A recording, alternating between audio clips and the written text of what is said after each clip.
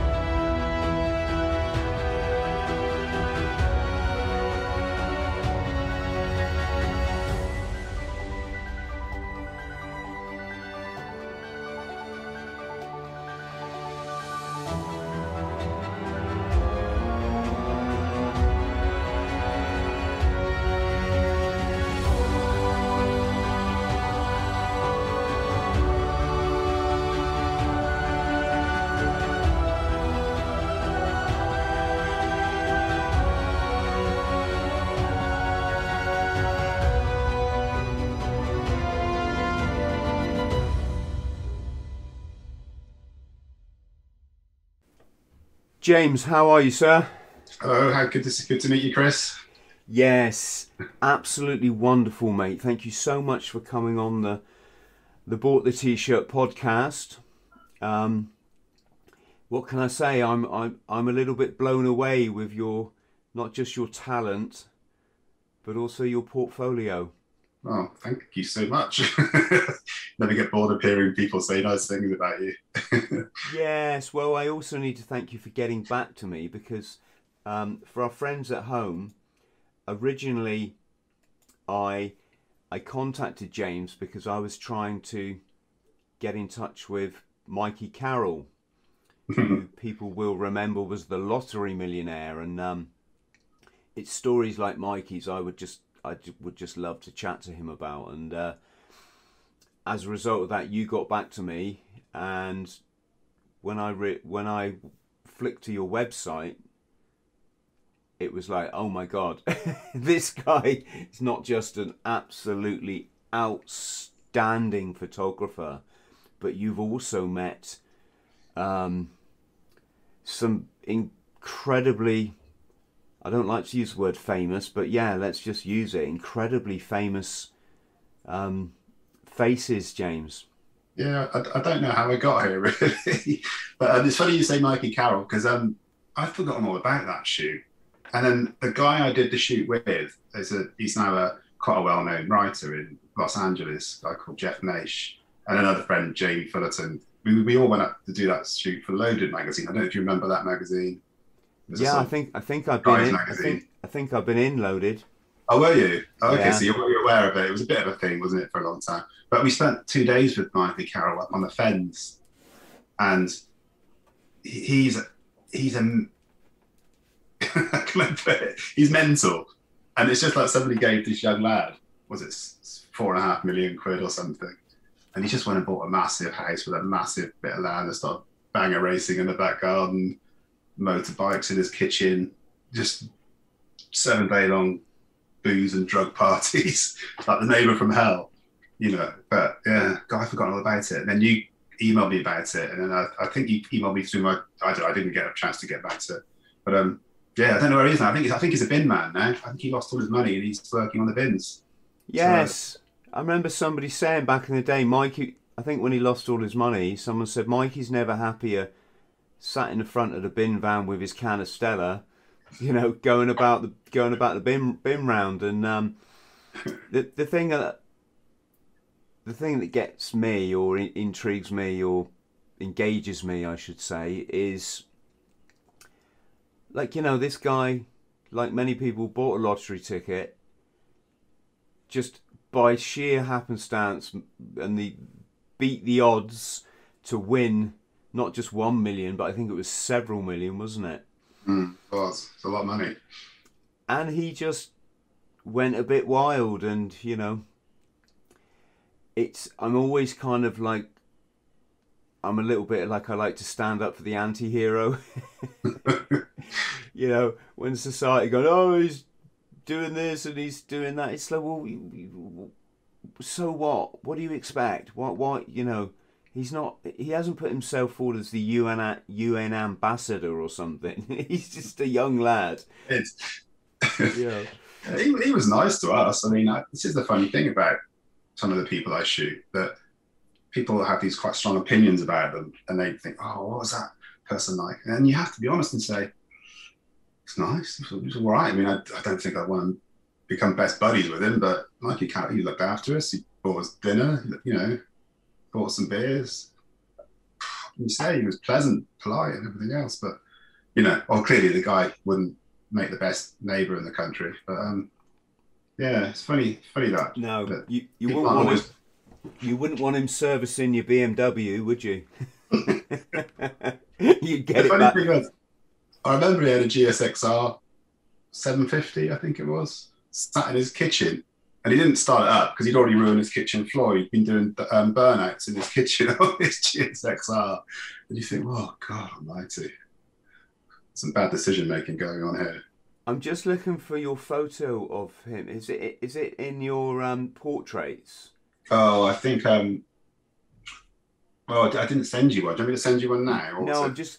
I'm going to try and get it up on your website. If you can point me to which. If you go to my website, if you go to I do it myself actually. I'm here now. Is that Brandon? Brandon, Brandon Block. yeah, he's great as well. We're always smashing bottles over his head for that photo shoot. If you go to my website, you go to archive at the bottom left-hand corner. Okay. I'm going to bring And then, our viewers in so they know what we're talking about here. and There's if you go to Brandon. Brandon, if you're watching this, hello, brother.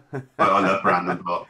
Yes, Back in the everybody day, loves Brandon Block, and they should do because he's just such a bloody nice guy. he is, The yeah. world needs, Oh, and he's also giving out a lot to you know the community at the moment. He does a lot of life coaching, and he puts his his experiences to good use. So we were going to archive, wasn't it? yeah, and if you go to all galleries, All galleries. and then you'll have a search box in the top. If you just search for Michael, it should bring up some images of him. But You yeah, Brandon Block. You're making Brandon me you're making me spell stuff live on YouTube. Block. Right, let's have a look. We've got a Michael. It should bring up some actors called Yeah, Michael. is it the? Has he got the skull in front of him? Is it that one? Yeah, that's in his that was in his hallway I was landing. Oh, here we go.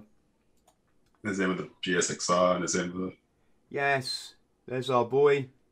the Mikey, if you ever get to watch this, or if somebody knows Mikey that can put us in touch, I would absolutely dearly love to host you on the podcast, Mikey. Unless you're fed up with fed up with all of this celebrity kind of stuff, but yes, just a guy that you can't help feeling a soft spot for if you've ever been. If you've ever kind of, what can I say, lived life on the other side of the fence. It's hard to know I don't know how old he was. He was probably about 19, wasn't he, when he won that money? And you think he was just a lad from the fens, working class lad. And someone just thrust a few million quid in his pocket. I mean, what would you do, really? Yeah, I mean, it's hard to exactly. say, isn't it? And he did what so many thousands, if not hundreds of thousands of Britons do every week, which is buy a lottery ticket. And then when he won, Yeah. the very said people that bought said lottery ticket, then just turn around and rip the guy to bits. I'm not saying his behaviour probably didn't, have a thing there, but like, oh my God, who cares about some guy at the other end of the country that races cars in his garden on a Saturday night? And a lot of people would be like, wow, I wish I could afford to do that. Well, you know what though, man? You think of all these pop stars that make these millions, but they have managers and agents and minders and everything to sort of keep them on the straight and narrow. He had no one. He just had a big bank balance, and then all of a sudden, he could live like a rock star. Yes. But no one to tell him to stop, or when to stop, or how to stop, or yeah. Right, let's just get back to us because I wanted to start off on a bit of a, um, I don't want to say controversial subject. It's not controversial. It's just a very hidden subject. And I had the same chat with Robbie Williams when he was on the podcast. And if I can just pick a photo. Dun dun dun. Oh, here we go. Ah, hang on.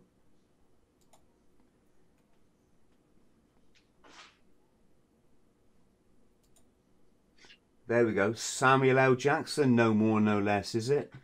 It is, yeah. And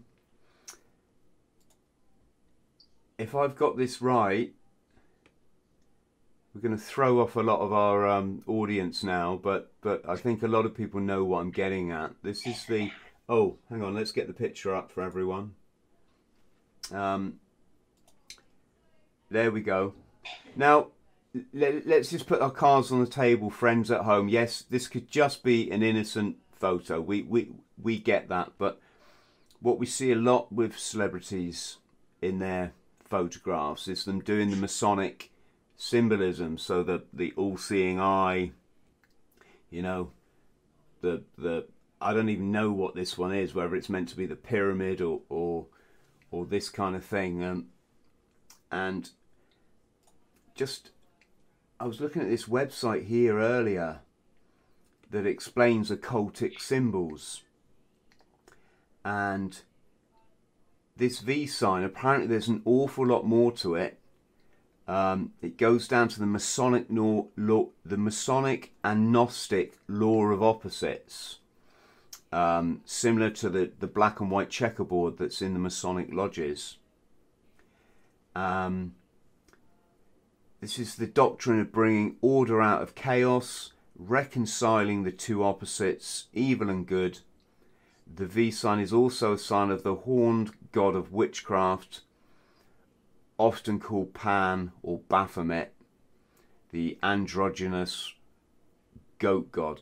Sorry, James, I've gone slightly off on one there to explain it, but for those people who do have their eyes open, this symbology, you can't miss it. In fact, if you just type into a search engine, celebrities, Illuminati symbology, you get thousands of pictures exactly like this. And either we're led to believe that celebrities, the only thing that they do in their day is walk around covering up one eye, or shoving their hand inside their, inside their jacket, just randomly, which is, I can honestly say, in 51 years on the planet, I've never felt the need to put my hand inside my jacket. For people listening wondering what the hell this guy's going on about, I'm talking about the Masonic symbolism. It's a Masonic sign. It's all esoteric language that the person in the street just wouldn't get or wouldn't understand. There's obviously a whole load more of it. But what I wanted to ask you, James, is what the hell is going on? And as a photographer, at what point are you told, or is it suggested, or where does it come about that, right, James, we want you photographing Gaga next week, and we want this, and we want this, we want a checkerboard in the background, we want or we want some devil's horns. What can you shed any light on it, mate, whatsoever? I mean, if I'm very honest, that Samuel L. Jackson shoot, it came as a bit of a surprise to me, because I shot him at it was a golf course, Wentworth, quite a famous golf club in Surrey, and it was because he wanted to play around the golf before the shoot, so we ended up shooting him in the clubhouse, and we were stuck in this tiny little room, probably not much bigger than the room I'm in now, which is really hard to shoot in because you can't play with lights or anything. So we struggled. I thought, what am I going to do? And he just started doing these things with his hands. And I thought, that's quite cool. I didn't ask him to. He just started doing it. But then it's interesting, and I didn't think anything of it. I just thought, oh, he's given me something, rather than just sit there and stare at me. which would have been hard work. He's tried. He's kind of given me some poses and he's made it interesting. But a few years later, I did a shoot with Alex Jones, you know, the Texan talk show host. Yes, very much. We spent a day with him in Austin, and he mentioned it to me about that symbol because he'd obviously checked me out before we went over there to do the shoot. And he started talking about it, and I thought, I don't know what he's on about. And I've been listening to Alex Jones a bit for fun. You know, he's an interesting guy, isn't he? I think before he got big, he was like I just found him on some podcast channel somewhere, you know. And for me, it was interesting. It was a crazy American streaming about the government. But yeah, and then he started pointing out, if you look at Lady Gaga, it's exactly the same. If you look at all these other, because Gaga's famous for it, isn't she? All these kind of hand symbols. And yeah, it's an interesting, I don't know. I mean, who knows? It makes great pictures. That's something you have to consider. The okay side. But there's all this, because but then if you're a photographer, you've got a choice. You think, well, you can do this, and it doesn't mean much. It's hard, you know. Yeah. Since you start bringing the hands into the face, it suddenly becomes an interesting portrait, and it's hands and faces are the two big sort of. There's a language here going on that most of the public misses. We've got our dear Prince Harry, who apparently wants the whole world to know, or all his Freemasonic buddies to know that he's a Mason, because he just is always shoving his hand, you know, in his jacket. It goes as high as the Vatican, doesn't it? It's just all pervasive. There's this one. There's it's just an incredible life that this stuff goes on, and that the vast majority of people will just never see it, James. Do you know what I mean? Yeah. And the level we all live at compared to the level I've done a few shoots with Prince Harry, been around him a little bit with some of the events I've been to, and then the machine, yeah, that one. Well, it looks a little bit like a sort of goat or something, isn't it? A kind of, you know, the kind of what's the place that, you know. But yeah, there's a machine around these people. It's hard to fathom, to be honest.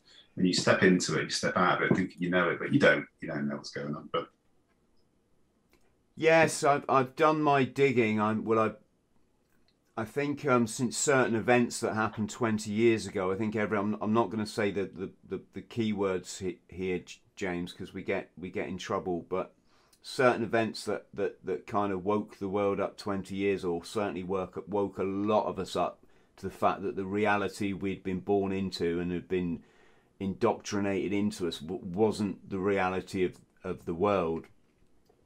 And so for 20 years I've had a vested interest in this. I believe in truth, love, light, empathy.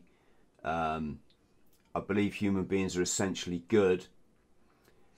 And what I've sort of, God, look at it. I'm sorry, you can't see this, James, but I'm just flicking through the internet here, and you know, Bill Clinton was a big one, wasn't he? He was always talking about the light for friends at home, as in the light bringers, the Illuminati. The light will shine on a new day, and all this kind of stuff.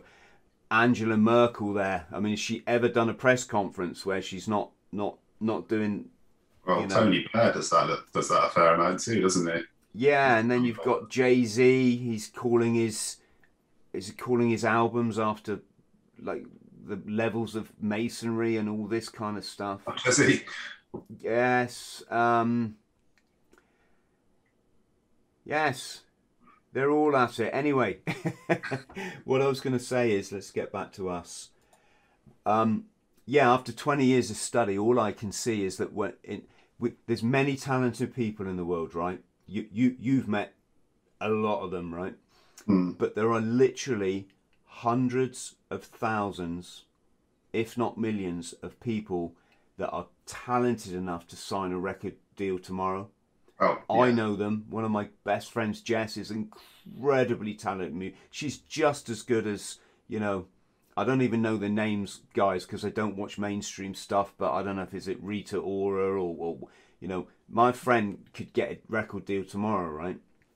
So you've got all these people desperate to get signed up in the music business or the film industry, but there's like a ceiling. And people that have talent tend to be talented, also tend to have quite a lot of childhood trauma and emotional baggage, and a desperate need to be loved, right? To be acknowledged. And I'll hold my hand up and say that's why I started writing. It's like I wanted my fucking 5 minutes of fame, you know. I didn't want to be a nobody. I didn't want to be just looked at as a, you know, someone that had battled addiction and all the horrible words that society use about people like myself. And so you've got this ceiling where the talent is abundant on the planet, but they get to this glass ceiling, and then the guys above it, so your you know, your producers, directors, record company executives, all this kind of thing, can then cherry pick from these hundreds of thousands of people. And they look at them and they say, right, which one of these is going to sign the pact, the Faustian pact?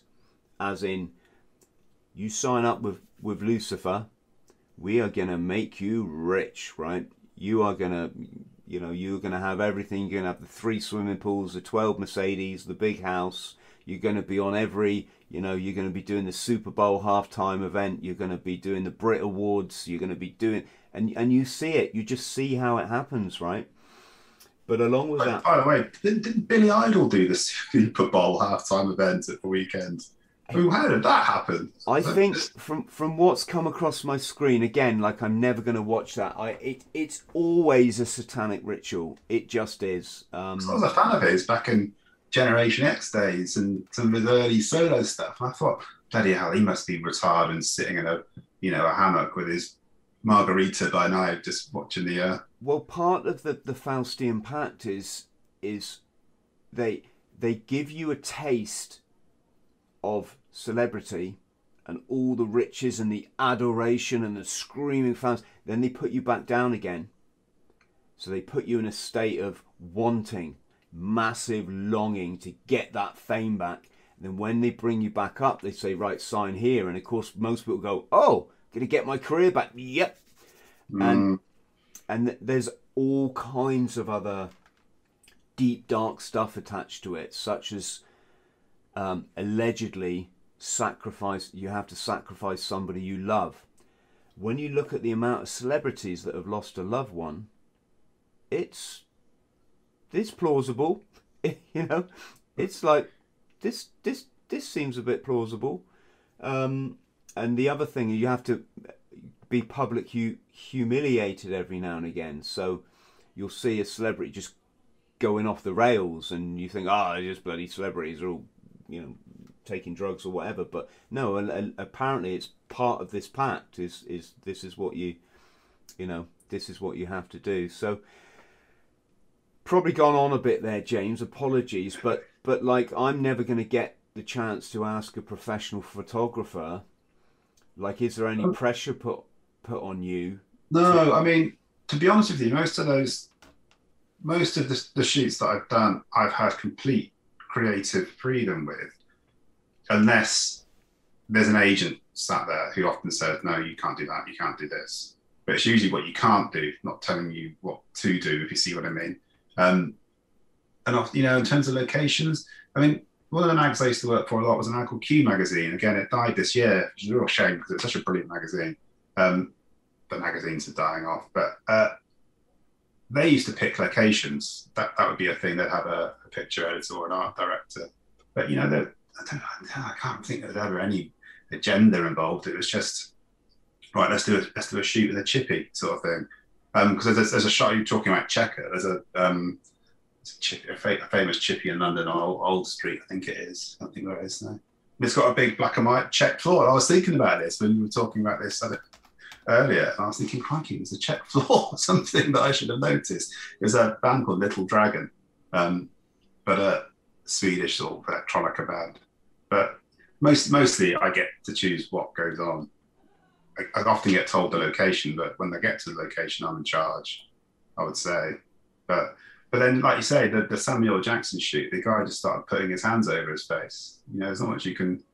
was good as a photographer. You're like, well, this is brilliant. I'm getting something out of this. But I've seen pictures of Ian Brown do something similar. And Ian Brown's one of the most, I don't know if you know much about him. Well, he's fascinating. I I'd love to shoot him again. But I wanted to talk to you about him because he's an absolute legend. Let's not talk about the current situation. I think everybody knows what we're talking about. I think everyone's aware that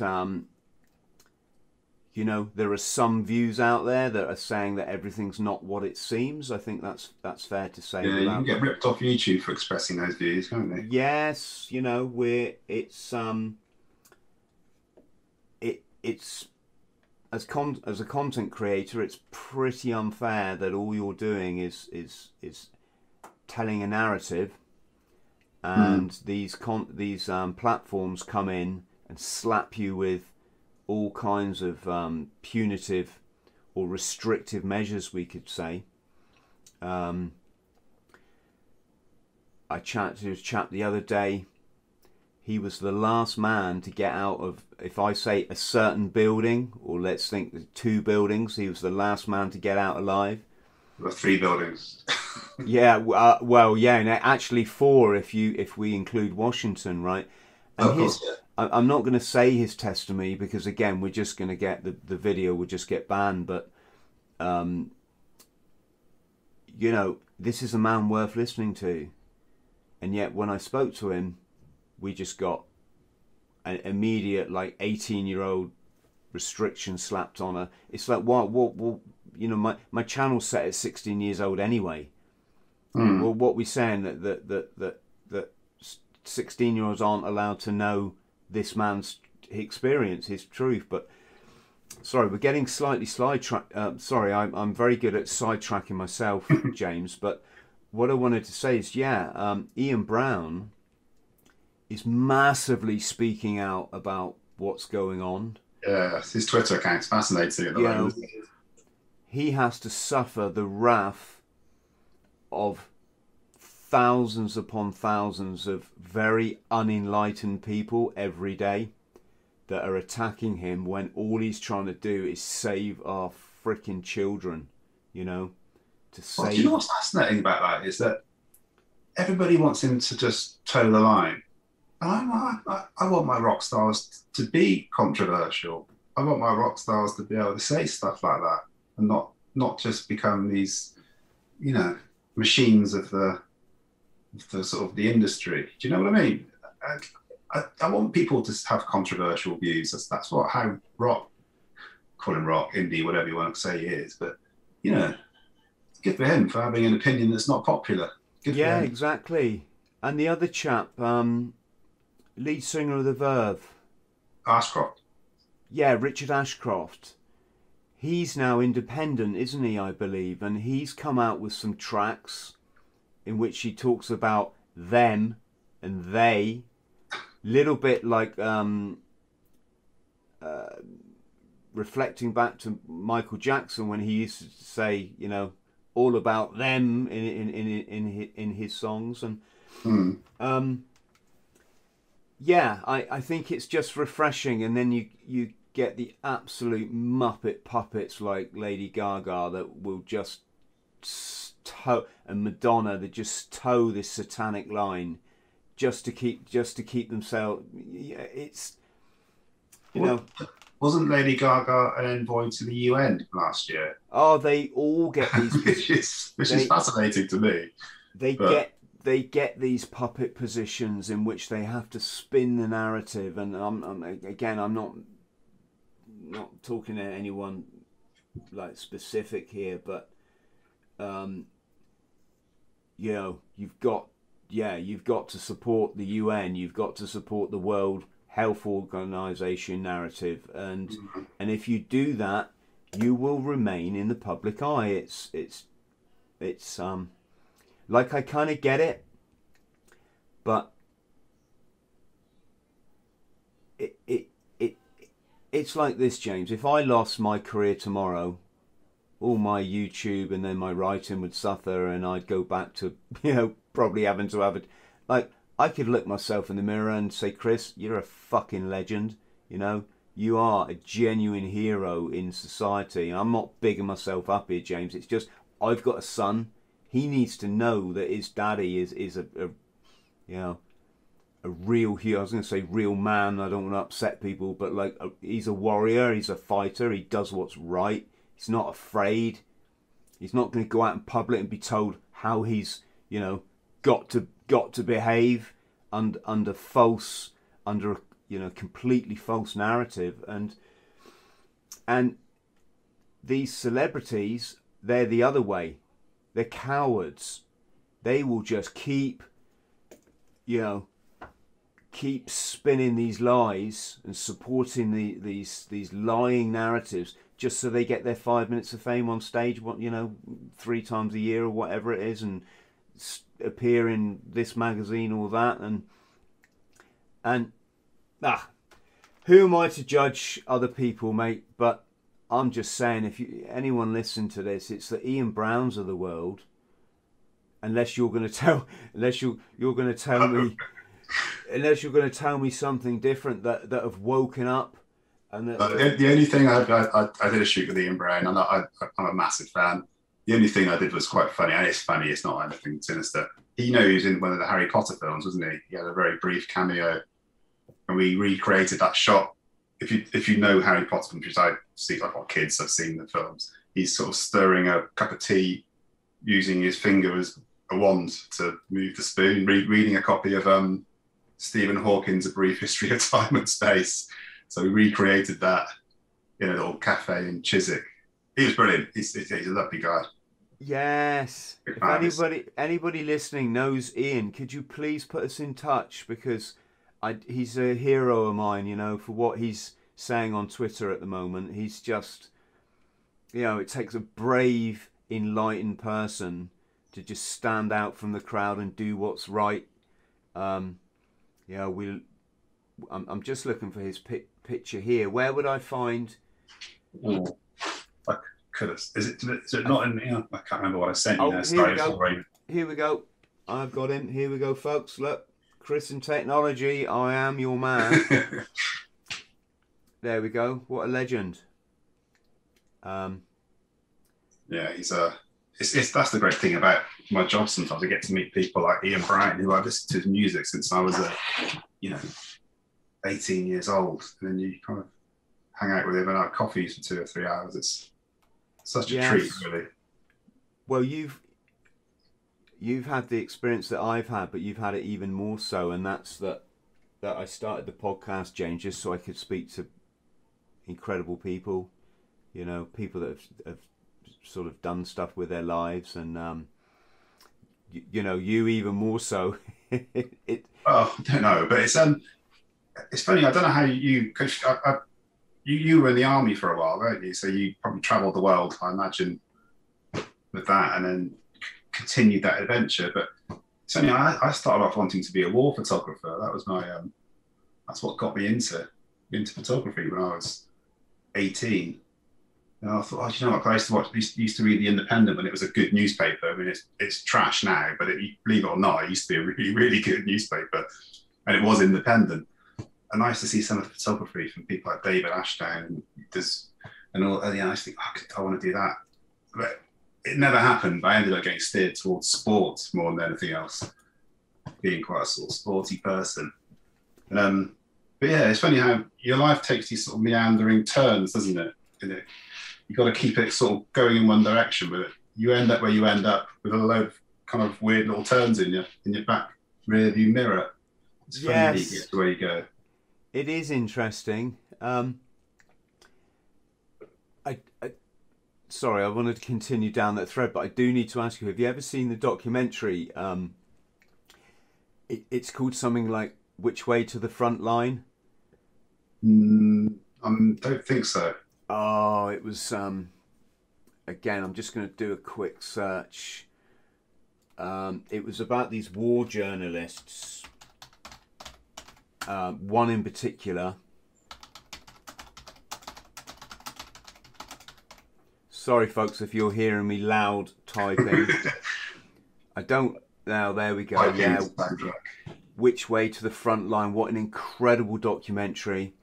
It was recommended to me by a former Royal Marines friend of mine, good friend of mine, Matty.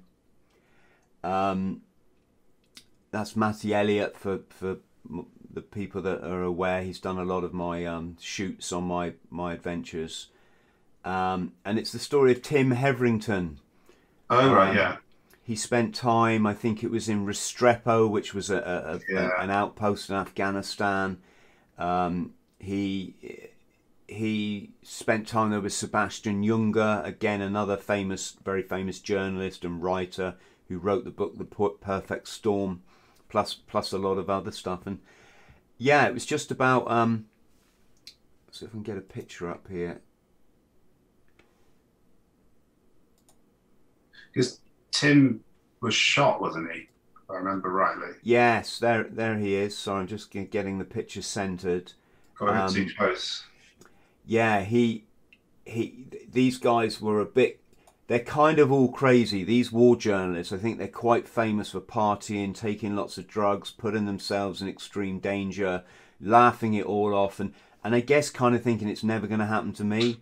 Yeah. And sadly, with Tim, after an outstanding career where he photographed war in its rawness, I think he just got shot dead one day. Yeah, I heard all these stories that he started.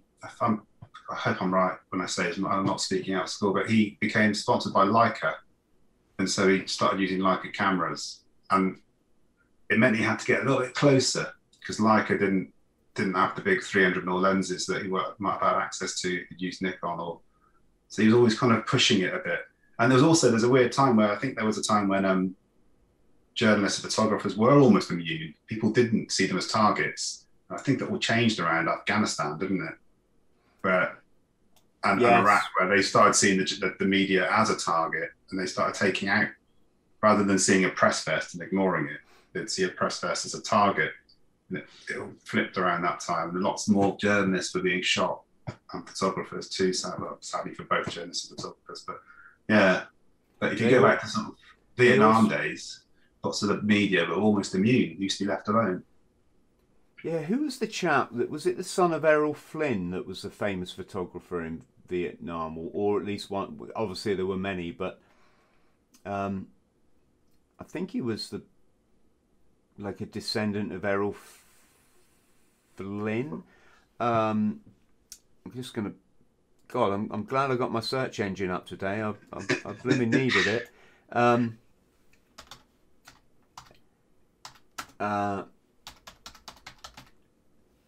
Yeah, Sean Flynn, that was the chap's name. I didn't know that.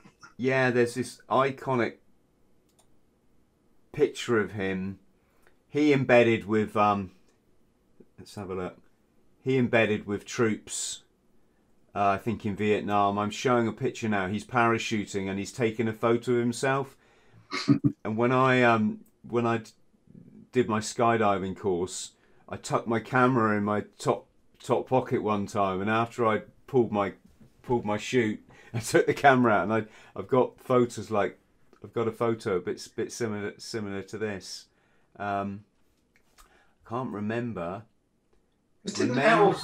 Remains of Errol Flynn's son found. So I'm guessing that he came a cropper at some point. Sean Leslie Flynn was an American actor and freelance photojournalist, best known for his coverage of the Vietnam War. The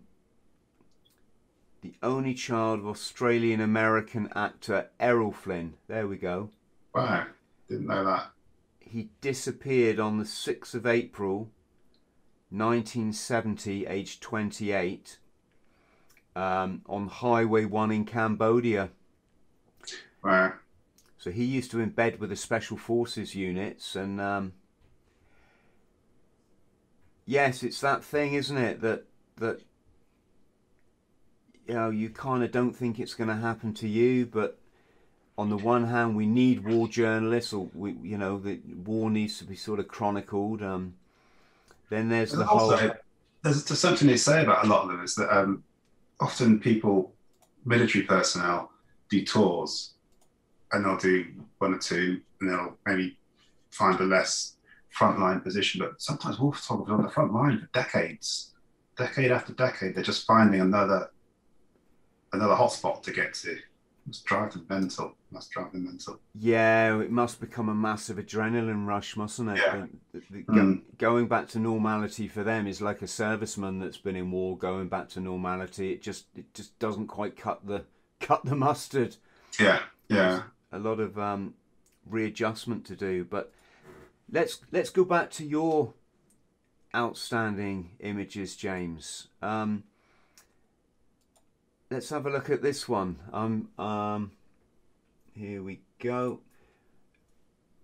We're looking at Mr. Gervais. Again, I like Ricky too for his outspoken ways. Is he a bit of a scamp? Is it fair to say? He's hard work, not for the wrong reasons, but probably for the right reasons. He's just it's like dealing with children. He's just. I've shot him both times with Carl Pilkington and Stephen Merchant, and it's just, I don't know, it's like herding cats. But he's brilliant, and I love him, and he's friendly, and he's polite. And when you consider how big he's become, you know, he's got to be the best paid comedian. Maybe Dave Chappelle might be higher paid, but Ricky must be up there with the most famous comedians on the planet, mustn't he? But hilarious, absolutely hilarious. That was shot for the Idiot Abroad Yes. series. Well, we did the promo shots for that for the American audience, so it went out to Science Channel. But yeah, great fun. But he's fantastic too, because he calls out lots of this stuff, doesn't he? When he's doing his Golden Globes hosting, the kind of, yeah, he's kind of puts those Yes. Americans on their on tenterhooks. Yeah. There's a rumor going around he's going to do the Oscars. I think that would probably be the best night's TV of the year if he did. But yeah. I think it's fair to say though that he's also done his fair share of the old. Oh, has he? Well, there's a fine line, isn't there, between coincidence and, you know, oh my God, it's just bloody blatant now. There's no, there's no sort of deny. You know, if you consistently in every bloody other photo you do, you're doing this stuff. It's kind of like, what's that law? What's the law that you've got to employ? When the simplest solution is probably the right solution. Yeah, that kind of thing. I can't. Somebody, if you're listening, put it in the comments. What's that law? Is it not Murphy's law? The other one, isn't it? It's like if it looks like a chicken, it walks like a chicken, and it's like it's probably a chicken. Yeah, God, yeah, I know what you mean. But yes, and Ricky, no disrespect. I'm just saying. I'm just going to have a little look. What about Michael Palin? What's It's funny. Someone asked me the other day. They said, "Who's probably the nicest person you photographed?" I'll have to say Michael Palin. It's just a really nice gentleman. Again, I mean, it's trying to think. We shot that for his Sahara series. When was that? That's 15 years ago now, wasn't it? Probably. When he just he had this brilliant gig, didn't he? Just going on these incredible travel shows around the world. But yeah, what a great guy. Just yeah, he's certainly lived a life, hasn't he? Yeah, and he's kind of how I think you want your TV personalities to be. You know, he doesn't seem to have an ego. Doesn't seem to have he's an educated guy. He just seems to be well raised, I would say.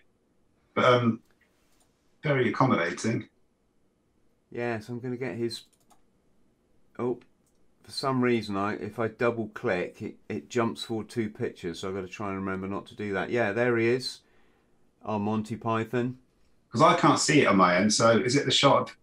He's slightly leaning to one side like this. Yeah. I don't know what. Can you, if I say something like that, does that trigger your memory like immediately as a photographer? Yeah, that was the shot that I got. Because I mean, it's the same as a content provider. You've got to get the right image for your videos or whatever, or your thumbnails, and I think it is a bit like a photograph in your photographic memory. It's like, yes, that was the one. No, there were certain frames, and I think that was one of the more sensible ones, because we had him with the shirt off, and we cut a bit of wood, big piece of plywood, and cut sort of a semicircle on the end, so he could put his head into it. So it's only his head was poking out. Then we surrounded him with sand, builder sand, so it looked like his head was poking out the desert, and superimposed it onto a desert background. Oh, sorry for our friends at home. I didn't. There we go. Sorry, friends at home. I didn't put that one up on the screen. There we go. Let's see who else we've got. Well, we've got Low. We could talk all day, couldn't we? Oh, Keith Flint, is it not? Yeah, Keith Flint. Yeah, you know how I said I felt so lucky to shoot Ian Brown. I would put Keith Flint in the same category. He's an artist that I enjoyed so much growing up. I still do to this day. You know, I still play his music, especially if I'm going for a run. It's perfect, isn't it? But yeah, it's a shame about Keith, isn't it? Because he's clearly struggled towards the end and had all sorts of problems. But yeah, what a shame. But what I liked about him was he wasn't just a fake. He was a proper renegade, wasn't he? Like, we shot him racing bikes at Cadwell Park, and he won the race. Yeah, I saw your in your wonderful magazines. I saw some of the pictures.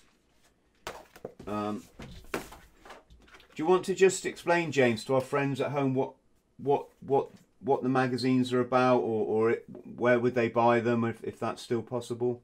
Well, Union is on a sort of break at the moment. Because we can't travel to shoot another one, because we can't get to the States. But Volto is my personal thing. It's just a way of me publishing those work that I felt never really got used properly. So it's got shoots with Donald Trump in there and Keith Flint. And yeah, it's unbelievable that the guy can be a massive presence in music and then win endurance races on a motorbike. Amazing, isn't it? Yeah, he's a star. He really was. He could ride. He could really ride. I was really surprised, James, because the last I heard, he'd taken to gardening. So really? Kind of, quit the rock and roll and druggy lifestyle, and he'd taken up gardening. And I've got like massive respect when I hear things like that. I think, just the guy's found peace and happiness. And then when I heard that, actually, no, that. That wasn't the case. Yeah, quite sad, isn't it? Yeah, and it's hard to get your head around, isn't it? Because you feel like you had everything, didn't he? When you think about it from a basic standpoint, he had incredible success, adulation. He was talented, money, wealth, and it's funny, isn't it? Still doesn't.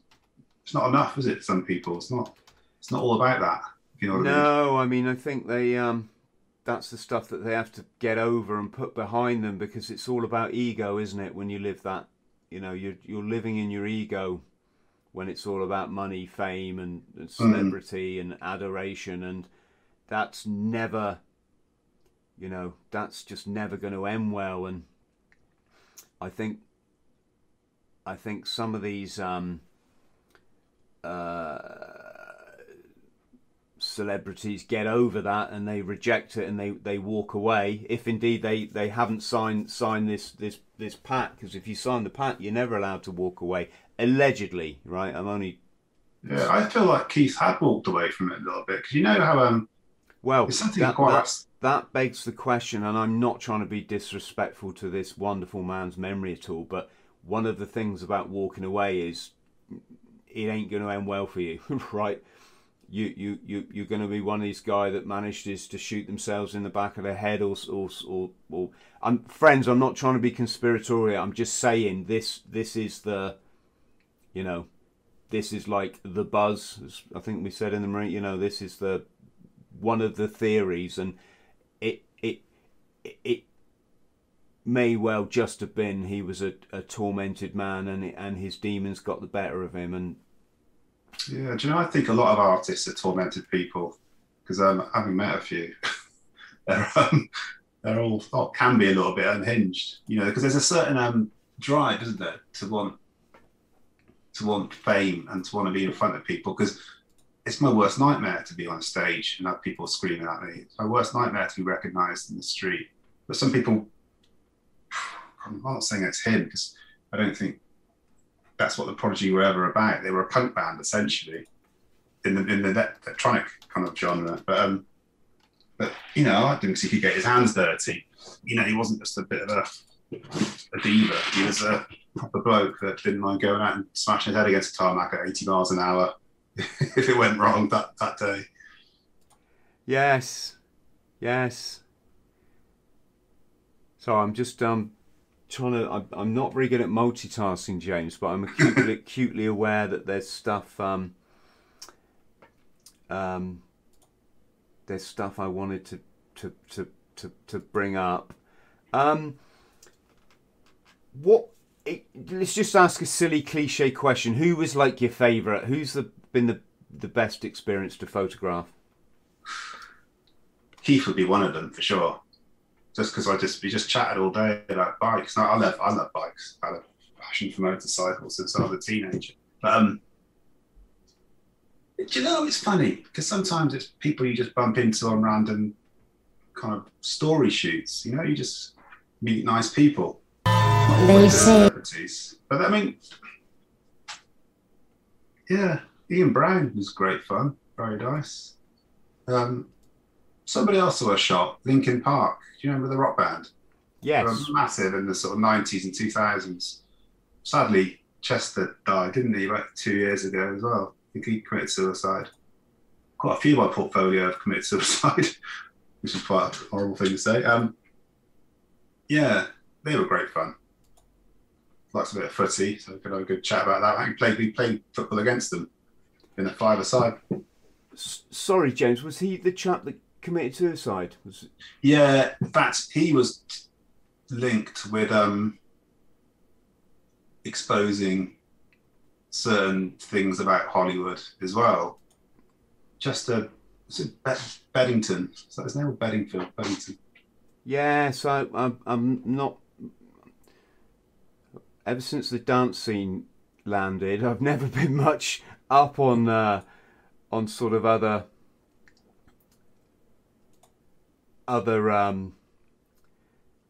music. Sorry, I was just getting some folk. There's a guy, for anyone that's interested in this this symbolism stuff that we've talked about. There's a wonderful channel by a chap called Jeremiah Cohen. He's on YouTube, and I've tried to get him on the podcast because he's massively. This is his channel, by the way, folks. If I think you can see it. Hang on. He talks about the Hollywood Coven and what you've got to do to stay famous. Jeremiah Cohen, there he is. It was actually him that did the video. He did a video on Ricky Gervais. And Ricky, if you're watching, no, I'm not suggesting anything. It's just many of us have answers because we're parents, and this stuff is just gets weird, and it's not stuff. It's not stuff I really, any parent would really want in their children's lives. It just gets so. Here we go. Yeah, gosh, it's like a smorgasbord of. Oh, we've got to go for this, gentlemen, especially in the current climate. Oh, what was it like meeting President Trump? Get myself in trouble here because everybody wants me to say he was a monster. No. I just give you a heads up, James. A lot of our subscribers think the guy was a force for good. Well, I'm pretty apolitical in that I think I'm not a fan of any political party, if I'm very honest. I'm quite an old-fashioned sort of liberal in a way. I just believe in personal liberty and personal responsibility. Call me old-fashioned, but anyway, but he hadn't.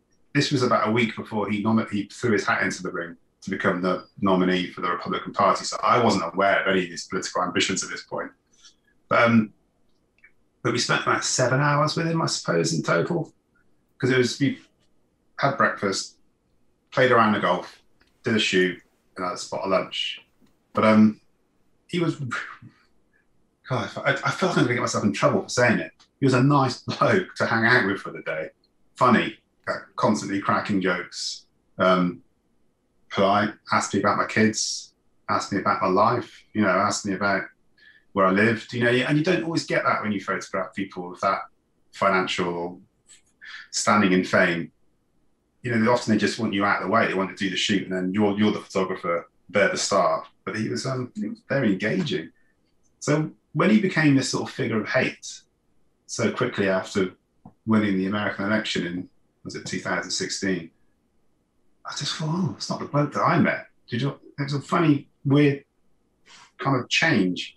And I had to keep explaining this when people asked me what he was like. And I thought, oh, it's awkward, because I'm not going to lie.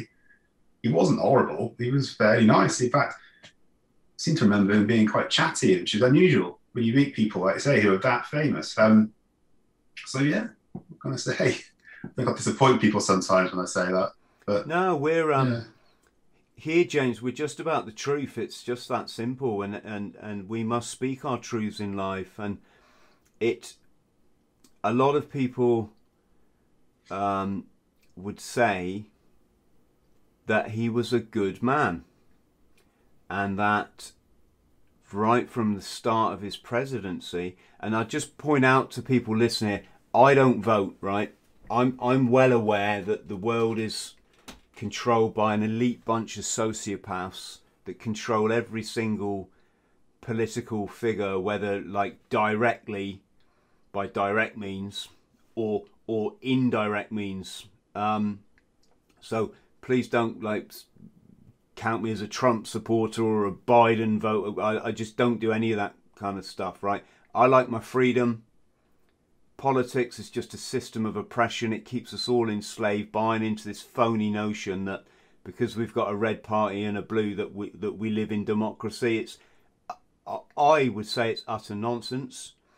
But looking from the outside in, it did appear that President Trump was prepared to rock the boat, that he was prepared to ask, to challenge the factors that were not making America as great as he believed it could be. And it also seemed right from the outset, even before he became president, when Barack Obama openly laughed at him in a public forum. It was some big, big speakers convention. I don't know if it was an after dinner speech or whatever, but he publicly humiliated this man. And President Trump came good. He got in, he got into power, and from that moment it just seemed like there was a media campaign to destroy the guy, right? Playing on all people's emotions, bringing race into it, bringing disability, and when you look at his presidency, there wasn't he didn't cause the mass mutilation in the world that his predecessors did. He certainly wasn't a warmonger or a puppet for the warmongers like both Bushes were, and like Obama was with his allegedly there were more bombings or drone strikes under Obama than I think going back to Vietnam, right? The amount of ordnance that were dropped on underdeveloped countries, and so what I'm trying to say, James, is no. Please be honest about the guy, because we need to hear the alternate narrative, or can we call it the true narrative? And personally speaking, I think the world's in an incredibly dark place. I think that although Donald Trump might have been a bit, possibly rough around the edges, which as a military person, we're not really bothered about that, But I think that he saw this great evil in the world, and he tactfully as possible tried to instigate a plan to address it, and the vicious backlash that he got even leading up to this election, which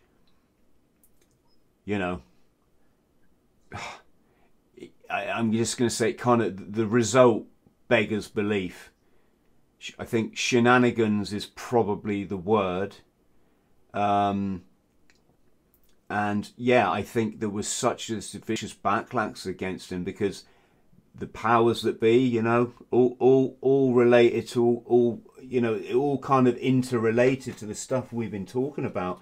They just set out to to destroy him and make sure that this possible force for good in the world, I say possible, I'm never going to know the truth, am I? But to make sure that he didn't get a second term, and to install somebody that would just continue this to implement the agenda of this, what I call the sociopaths, these people that just control the whole goddamn show. Yeah, James, sorry, I just think we need to be saying our truths, because it guts me to think that the children now, they're not going to have the privileges that we did. They're not going to be able to travel freely. They're not going to have free choice. It's all heading towards the direction of things. I think everyone knows the things that we're on about, but words like digital passports and health passports and all this kind of stuff forced on them, when essentially we're free human beings. We have the right to travel where the hell we want under universal law, and now we're being hemmed into this this very dark agenda. And yeah, we need to speak out of it. So I think you're very brave saying the truth. And if you're saying he was a good guy, like, I don't know he was a good guy.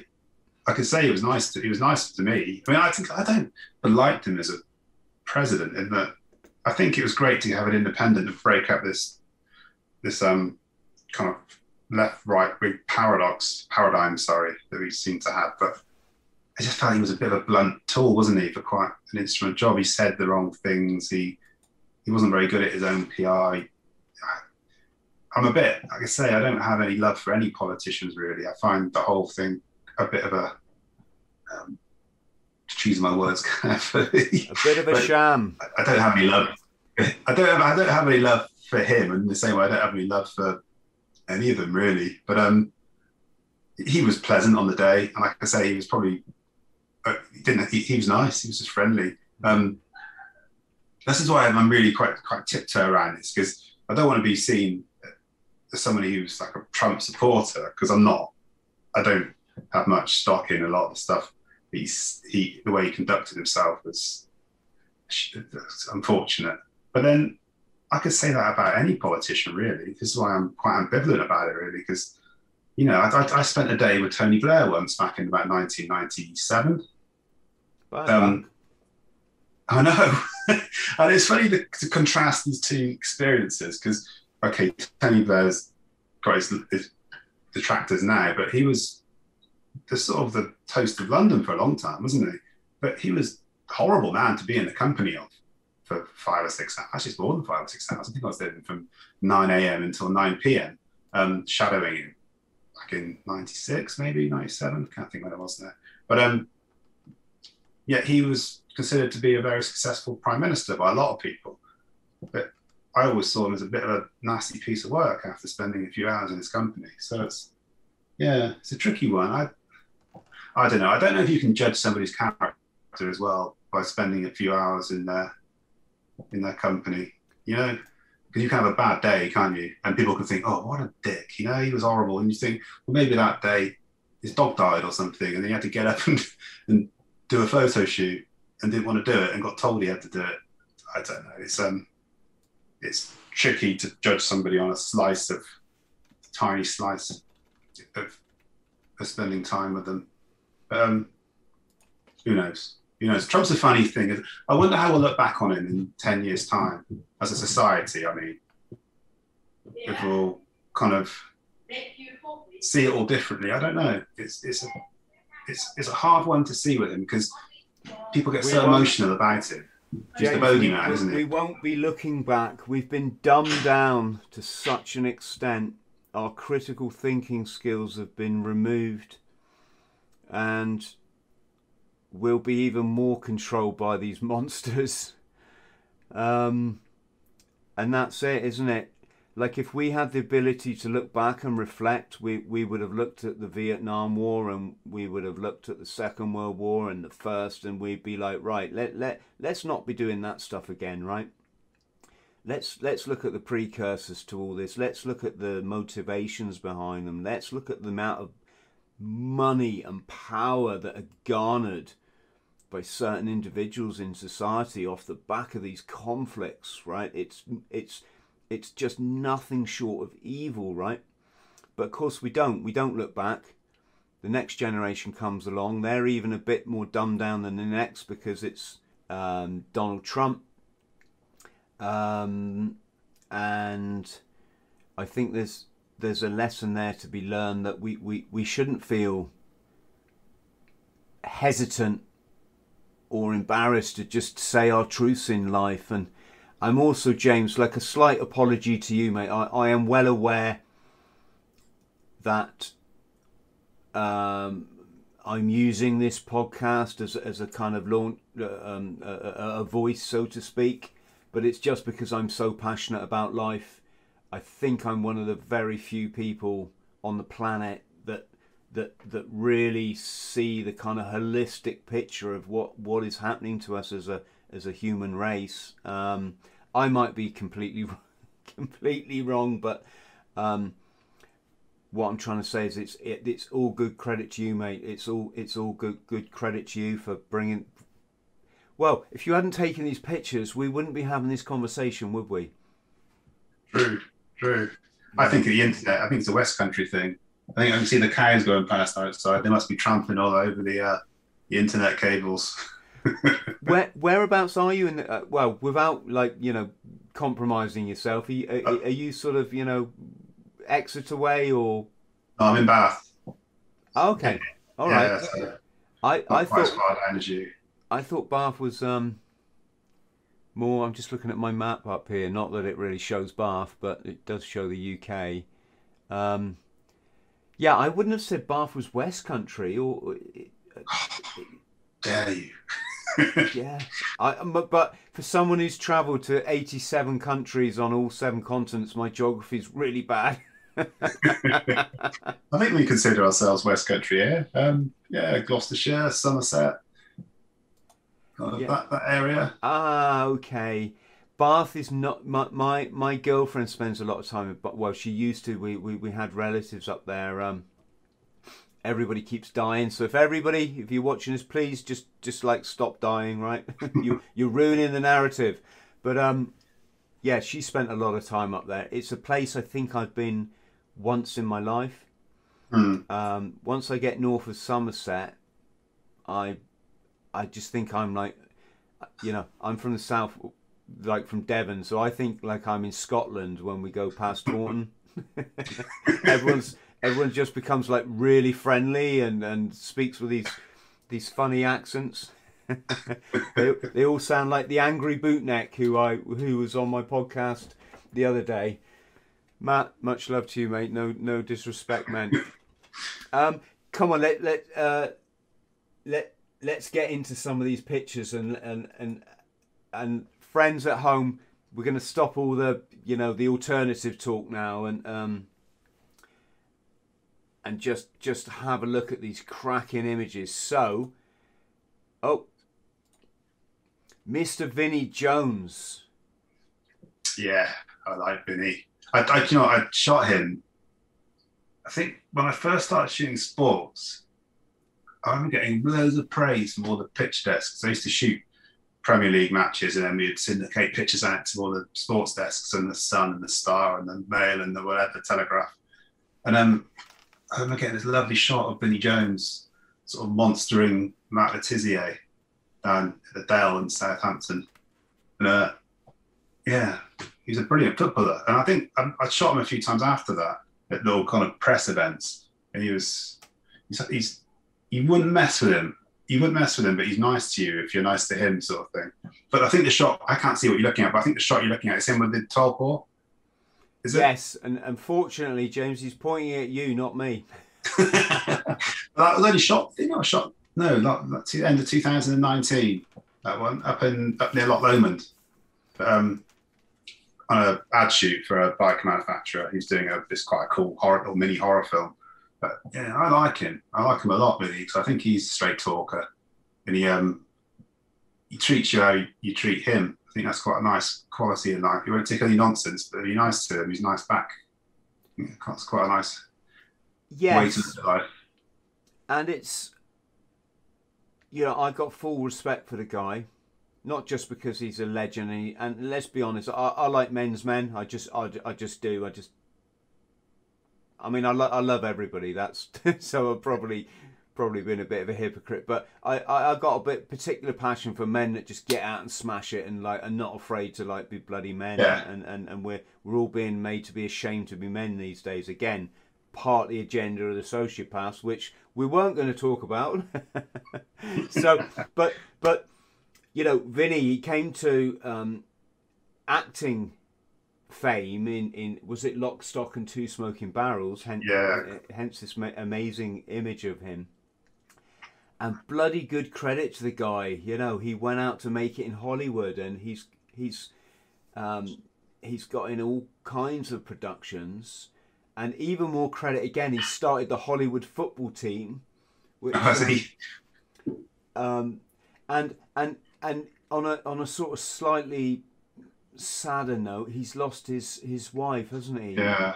I didn't realise, but she was sick at the time of me doing that shoot. It was a 2-day shoot we did with him. And when you look back and you know that he was going through that, you think, oh, he handled that bloody well, because he probably could have cancelled that and walked away from it. But he turned up professional. You'd have a chat with him. He loves talking about dogs and shooting and shotguns, and that's what he's into. It's just an interesting guy, really. He also does that. Sorry, he also loves Land Rovers, which is another thing I quite like. So he's I like it. James, I look forward to the day where I can just drive bloody Land Rovers around my ranch and shoot shit, Shoot dinner. Just like I'll be the podcasting equivalent of Hunter S. Thompson.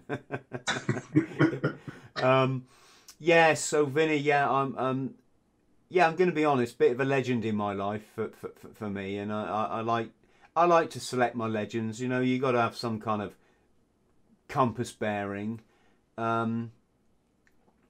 Yeah, you have, and to go through the loss of a partner, and then come out the others. Geez, it's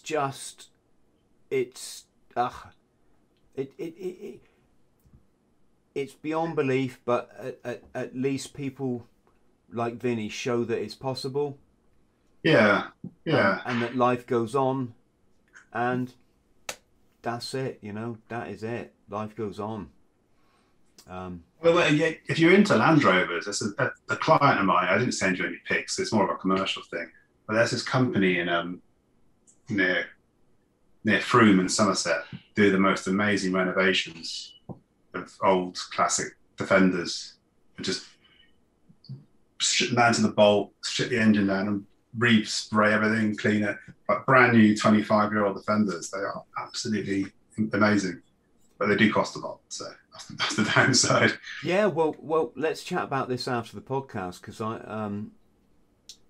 I really like documentary kind of stuff, and there's stuff we're working on a documentary at the moment. We're going to track the import of cocaine into the UK from where it lands in Spain when it comes up from. I'm guess.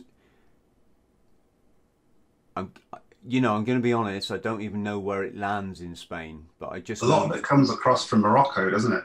Yeah, it comes out does, through. but when you think Morocco, you immediately think hashish. It's going to be hashish. But I'm wondering how it gets from South America to that part. But probably Well, we bumped into. I drove across the Sahara about 10 years ago. Did it twice in an old crappy old car, and you meet people on the way because you stop off at all the places all the over. The overlanders are stopping. The guys doing it in their army trucks and whatnot. They got chatting to these guys, and it did get my mind thinking about this because they were saying that there's a route. A lot of them come into not Morocco, they're coming to the country down there, sort of Mauritania or something like that, and then they can just buy their way up to the Spanish to the northern Moroccan coast, and that's how they find their way into Europe. It's the easiest way to get into Europe from South America, because to go straight from South America to Spain, it's a big gamble. You're going to get busted and lose everything. Whereas they can get into West Africa a lot easier, lot less risk, and then just of find their way up. course, straight across to West Africa. Yeah, Pay the bribes. exactly. Yeah, You've got your route. It's all yes, of course. and the route, there's a road there now, but to get from, you used to have to go across the actual desert to get from Mauritania. Well, from I think it's Nouakchott, which is the capital, up to the border with Western Sahara, the sort of southern Morocco. So it used to be, there was no one there. You just crossed in the desert. There's no police there. There's nothing. There's a few tumbleweeds and a couple of guys with towels around their heads. But there's a road there now, so I reckon it must probably be easier for these guys now to get the product up. But yeah. So by all means, yes, speak to me about Land Rovers afterwards, because that sounds like it can make a fascinating mini documentary. I'm going to go to this chap, James. Hang on, where are we? Look at that, one of my all-time heroes, Lou Ferrigno, no more, no less. Yeah. Again, he's a funny one. We didn't think he would. We shot him for Union magazine. The old project. He just let us come and visit him in Santa Monica. He just sat in his gym for about 2 hours and he just chatted away to us, did a photo shoot. He's still massive, by the way. Huge. Yeah, it's funny. He's a bit of an icon, maybe, of our generation. I think if you chat away to somebody in their teenage years, they won't have a clue who he is anymore. No. Unfortunately. So, for our friends at home, Lou Ferrigno was the Incredible Hulk, the original 70s or was it 80s TV series. Mm-hmm. He was also the I'm not going to say arch rival, it's not the right word, but arch competitor to Arnold Schwarzenegger back in the bodybuilding days back in California on in Gold's Gym and all this kind of legendary bodybuilding history. And there's a famous clip in Pumping Iron, which was Arnold Schwarzenegger's classic documentary, where he goes up to Louis and he's just intimidating him, because what Arnold did a lot was just intimidate people, not in a like a sick way or anything, just like he'd go up to them before competition and go, look, so Louis, your muscles not looking so big at the moment. Yeah, all right, I didn't profess to do impressions, guys. Come on, you've got a podcast. Like, just what more do you want? That was quite good. It's quite good. Louis Ferrigno, your muscles aren't as big as they should be. Hasta la vista, baby. I'm getting worse, James, aren't I? The funny thing is, I was showing my son, who's 10, some Incredible Hulk clips a couple of weeks ago. And he thought it was the funniest thing he'd ever seen. So if you compare it, the old 70s one to the Marvel ones now, you look at it, you think, well, how could we have found that interesting? It's like the effects were shocking, really, weren't they? When you get back to them. But this was so good in the 70s and 80s. You just, the fact that I can't remember, was it David Banner he's this tormented man. He's the wrong side of a scientific experiment, and every time he gets angry, he goes green and big, right? I think everybody. I don't need to explain that narrative, right? Even young people, even my 5-year-old knows the Incredible Hulk story, right? But that bit where he's changing the car wheel, and he slips, and he grazes his knuckle or whatever, and then suddenly you see the eyes. I think we all feel a bit like that sometimes. And he's gonna turn. He's gonna turn. He's when my son has a whoopsie, right? Not a whoopsie. That sounds like he's peed on the carpet or something. No, what I meant is, you know, when he has a moment, like, I look at my girlfriend and I'm like, Jen, he's hulking out. He's hulking out. He's hulking out. He's don't. It's a great strategy to shut him up, actually. So basically, you know, on that shoot was funny because he had this massive bronze Hulk bust in his gym, and I said, "Oh, can you get a shot of you holding that?" And he kind of reached up and plucked it off this really high shelf. And he goes, "Do you mind holding it for a second while he goes and moves some weights out of the way?" And he gave me this massive bronze bust with one hand. And it's like, oh. He must have weighed about 25 kilos, just handed it over. It was, yeah, strength on a different level. It is, yeah. I just queued up a portrait there, and I'm just going to go back to it because we were talking about Louis while I was looking at. Oh yes, this gentleman, Ron Jeremy. Yes. My gosh. Really, that wasn't. We didn't plan that shoot. We just bumped into him. We were covering a. Have you ever heard? Do you know what a juggalo is? A what? Sorry. A juggalo. It's a kind of subculture in America where these people dress up as clowns. Oh right, no, I don't think so. I thought I had, but maybe not. But you were started off by a band called the Insane Clown Posse back in the 90s. It grew into this massive subculture. And they have a festival every year I think it's in Kentucky or somewhere like that. And we went to it. We just bumped into Ron Jeremy there. We said, "Can we just do a quick interview?" And he just sat there. I think he was pushing his new, he had a bottle of rum out called Rum Jeremy. And he was flogging that. So, but he's kind of persona non grata now, isn't he? He's been in trouble for all sorts of weirdness over the last year. Well, let's just explain to our younger audience, so like, who the hell is this guy? He was a massive porn star in the 70s.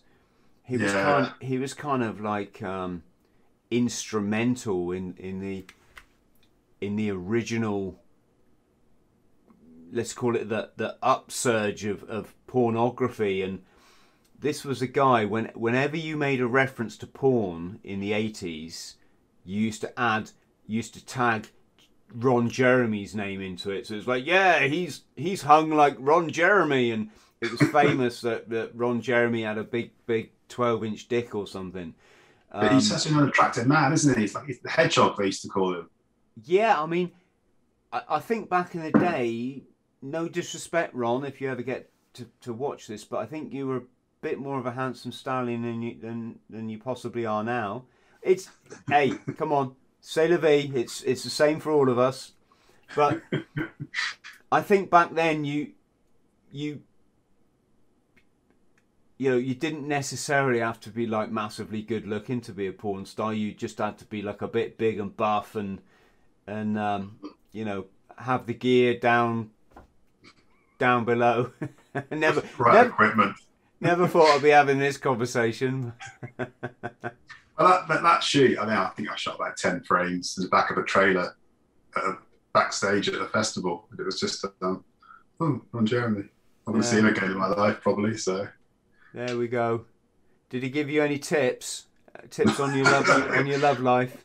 Well, weirdly, the writer who I was with had met him a few times, so they were just chatting away because, it's like weird little circles you move in sometimes.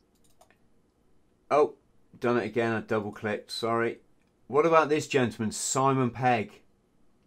Oh yeah. I forgot I did that shoot. And then somebody reminded me about five or 6 months ago. It's when, you know, that show Spaced. Remember that comedy show? Quite off the wall. This was after I stopped. If it was been in the last 20 years, I haven't watched mainstream at all. It might even have been the 90s, but around 2000-ish.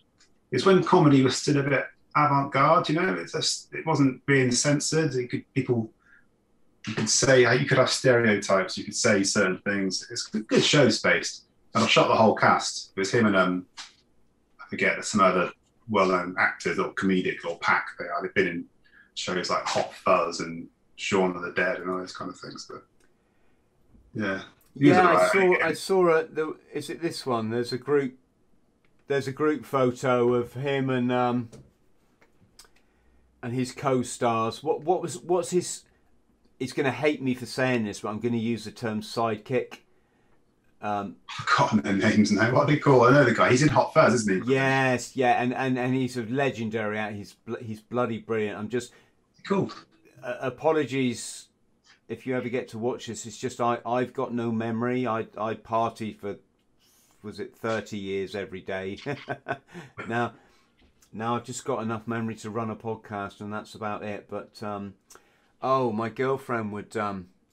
Nick Frost. Yes, Nick. Sorry, Nick. My gosh. There we are. I was just going to the search engine and you've rescued me. Nick Frost, yeah, absolutely brilliant actor. Obviously he is, because he's made all the series, isn't he? And the what was the vampire one? Shaun of the Dead. He was in. Dead. Oh, they're all in them though. No, zombie. What am I talking about? Vampire. Zombie. Sorry. Shaun of the Dead. Yeah, and Jessica Hines is the girl, and she's in all those films as well.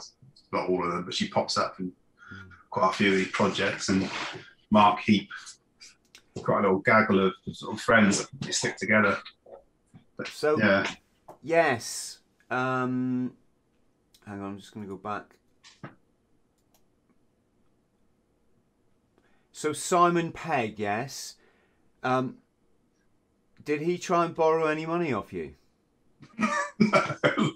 Why'd you ask? I got an email from him the other day, and he wanted to borrow a tenner, and I just had to say, Simon, listen, mate, come on. Just because I'm in the limelight now, you're gonna either get a control of your finances, Simon, or just ask somebody else. Weirdly, when we did do that shoot, I think it was before he got really big, to be honest, because it was in a tiny little flat up in something like, it was up in North Islington. It wasn't a big place; it was his place. So it's kind of funny when you see them when they're living normal lives. He's hit the Hollywood big time now, hasn't he? Yes, he's done incredibly well. He's done Britain proud as an actor, and so is this gentleman, isn't he, Ronnie O'Sullivan? Look at that! What a shot! Oh yeah, like Ronnie too. How was Ronnie? Somebody who speaks his mind as well, isn't he? Yeah, well, he's down to earth, isn't he? He's a no-nonsense guy. He's seen a lot of, excuse my French, but shit in his life. You know, his dad's been banged up, hasn't he? And he's just come out of it. He's never let himself down. He's never been rude or offensive. Other than what we all are, because we all have a moment every now and again.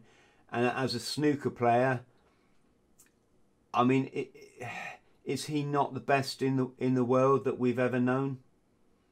I've got to be honest, Chris. I don't follow snooker that much.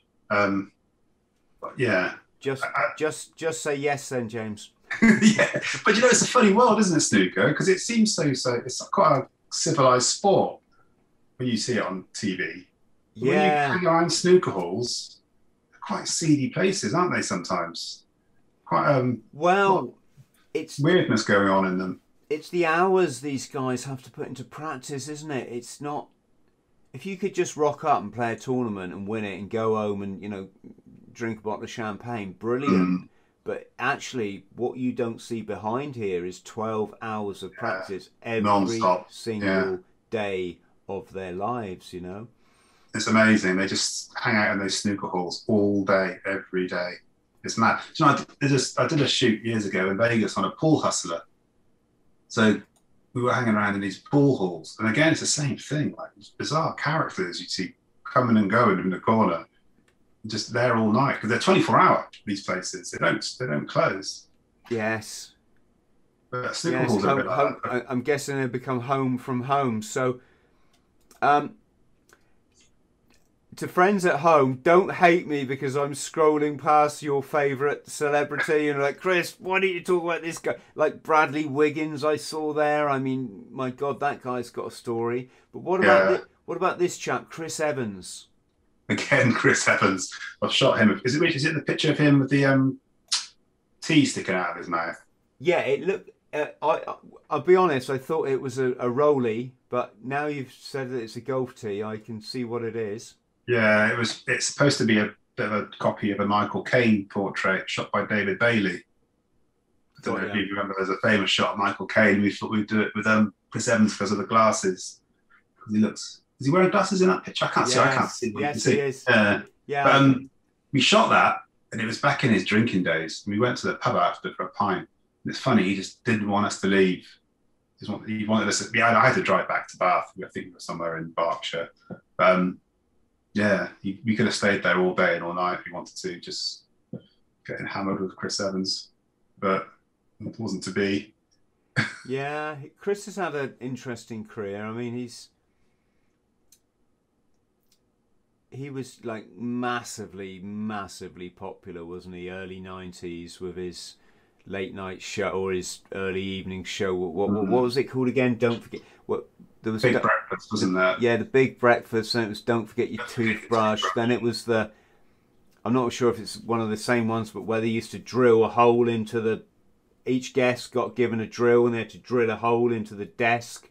So this desk, as the series went on, friends, if you know which one we're talking about, put it in the comments, right? But then, of course, he went out of favour, didn't he, massively, and you just didn't hear from him.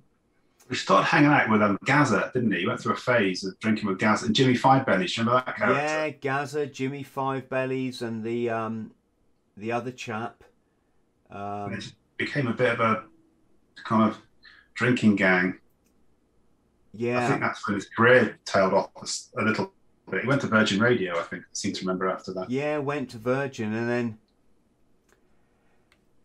I'm just going to say this. I feel for people that like end up their careers at the BBC because it just means you're a company man and Mm. you got to put out narratives like the one that we're seeing at the moment, and that's nothing to be proud. Uh, again, it's just this doing it to stay in the limelight and to get the kudos, and it's ah ah. I spoke to a BBC journalist the other day and he went, Chris, why are you always hammering us? I said, because I love my freaking son. And he comes before you guys do with your lying, bloody, cheating, sculpt. Do you know the weird thing is though, my two kids, they're 14 and 10. They don't watch any TV, any. It's Brilliant. all either YouTube. They watch their favourite YouTubers, or so I do wonder what the future is of these big networks. If kids aren't watching it now, I mean, does that mean that when they grow up, their viewership's just going to be gone? It's just they're just not interested in watching the BBC or ITV or Channel 4 or so it's a tricky future ahead for these big broadcasters. Yes, YouTube just comes with its own set of questions for a parent and problems and things that you've got to negotiate. My son, my son watches a lot of YouTube. He's very young, but we're kind of like the best part of my childhood was when I got to about 14 and I moved in with my dad, right? And there were no rules. I could go when I want, come back when I want. I was always, if you went out with your mates, even on a school night, I'll be the last one home. And I tell you what, it wasn't just brilliant, especially that I'd come from living with my mum and a stepfather that was a bit of a mentalist.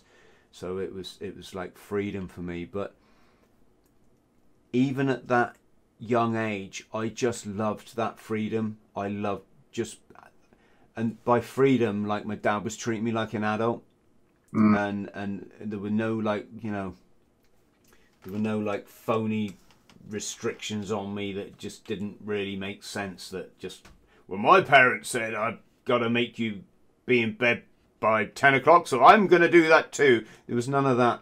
And so with our son, we've tried to take the line of, like, I want him to be educated. I want him to kind of, find his way around a tablet, because this is the life that they're going to live, right? I don't want him to be a technical biff. It's like, Dad, how do I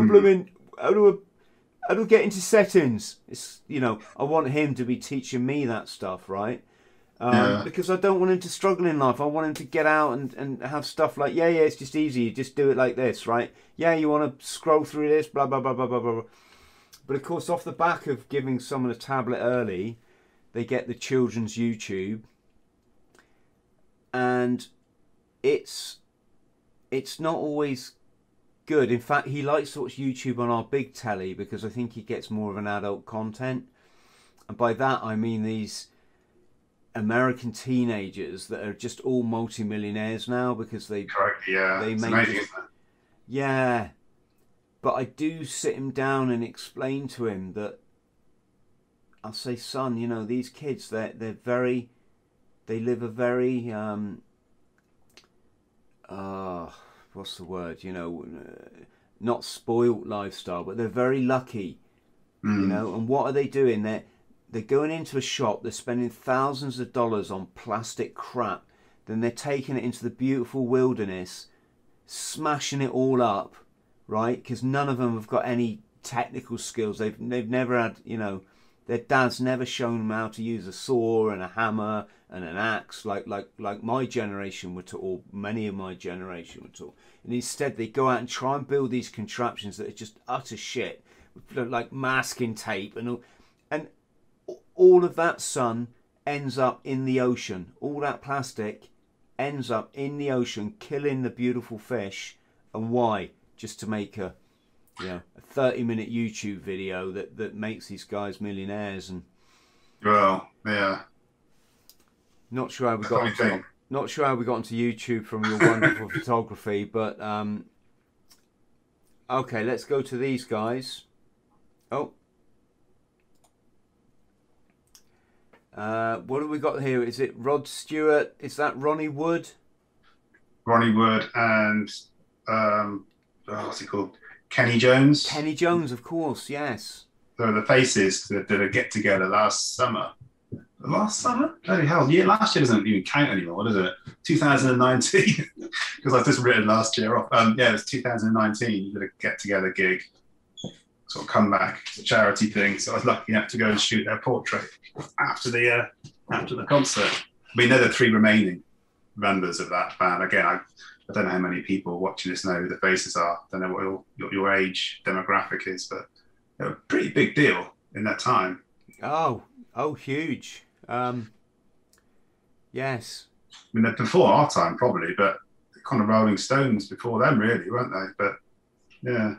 The Faces, my God. Was it the Small Faces they were called, or was it the Faces? I can't remember. Well, the Faces, and I think they became the Small Faces, didn't they? They were like a mod band, weren't they? Yeah. Yeah, these bands sort of changed their names over the years, like Jefferson Aeroplane and Jefferson Starship, and but they morphed around a little bit. James, listen, I could look at your photos forever. I think let's see what our audience response is to this video, because I bet a lot of them are like, why didn't you ask him about that celebrity, Chris? But no, it would be rude not to finish off with talking about your story. And I think what it would be great to ask you is how did you get into all this? And also, how has the technology gone? Because I think I mentioned to you earlier, like this thing here, my blooming Samsung, can record 4K video. You can take images that are just out of this world and then edit them on the phone to make them look even more out of this world. And it's an interesting landscape, isn't it? Well, it's amazing when you think about your smartphone And when I was working down the south coast shooting sports, we kind of, well, I won't take credit for it, but I ended up using it. One of the photographers I worked with, Simon, created this thing. It was like a sort of tank with a kettle element shoved in the bottom. So it heats up the developer, the chemicals. So when you shot film, you could rush back to your car, kind of get a big bag out, put your hands in this bag, it's all kind of sealed. You could load your film up into these spools. You could develop it in these things in the boot of your car. This was kind of groundbreaking stuff. And then within 25 minutes, you could have the film developed, fixed and dried. And then you could rush back into the sports, to the ground, the stadium. And you could scan it through this big scanner that attached to your Mac. So within an hour, in theory, after the match, you could get all the pictures developed and wired off to the picture desks. And then you think, now what you're doing, you're taking a picture and going, share, it's gone, and it's better quality. It's amazing, isn't it? And I'm only talking 25 years ago we were doing this, maybe 26, but yeah, it's, unthinkable technology we have now. How times have changed. Yes, it amazes me how we ever managed to capture an image in the old days when you had the little camera that you went. Yeah, I know. When you sent the film off to be developed, they send you a free film in the return envelope, and you had either 24 or 36 shots depending on which film you bought. 12 sometimes as well. 12, yeah, and you had to you had to get it right. So, I went on I've travelled a lot, but I've been in New York as a 19-year-old, first sort of big holiday, having dinner on Windows on the World, on top of the World Trade Center, and seeing Rockefeller Plaza and the big famous toy shop and all the things to do in New York. And yeah, when I look at those pictures now, I'm just so glad I got what I got. But I know that if I was to do that trip again, every photo wouldn't just be one, right, yeah, that's good. It would be, oh, hang on, no, let's do that again, right. Hang on, I've got to cut the guy's legs, so hang on, I'm going to back a bit, right, that's, right, okay, yeah, that's, and you don't even delete them now, do you? You keep all of them and you... Yeah. But it's funny you say about New York. When you were what year was that? Because New York was a dump in those days, wasn't it?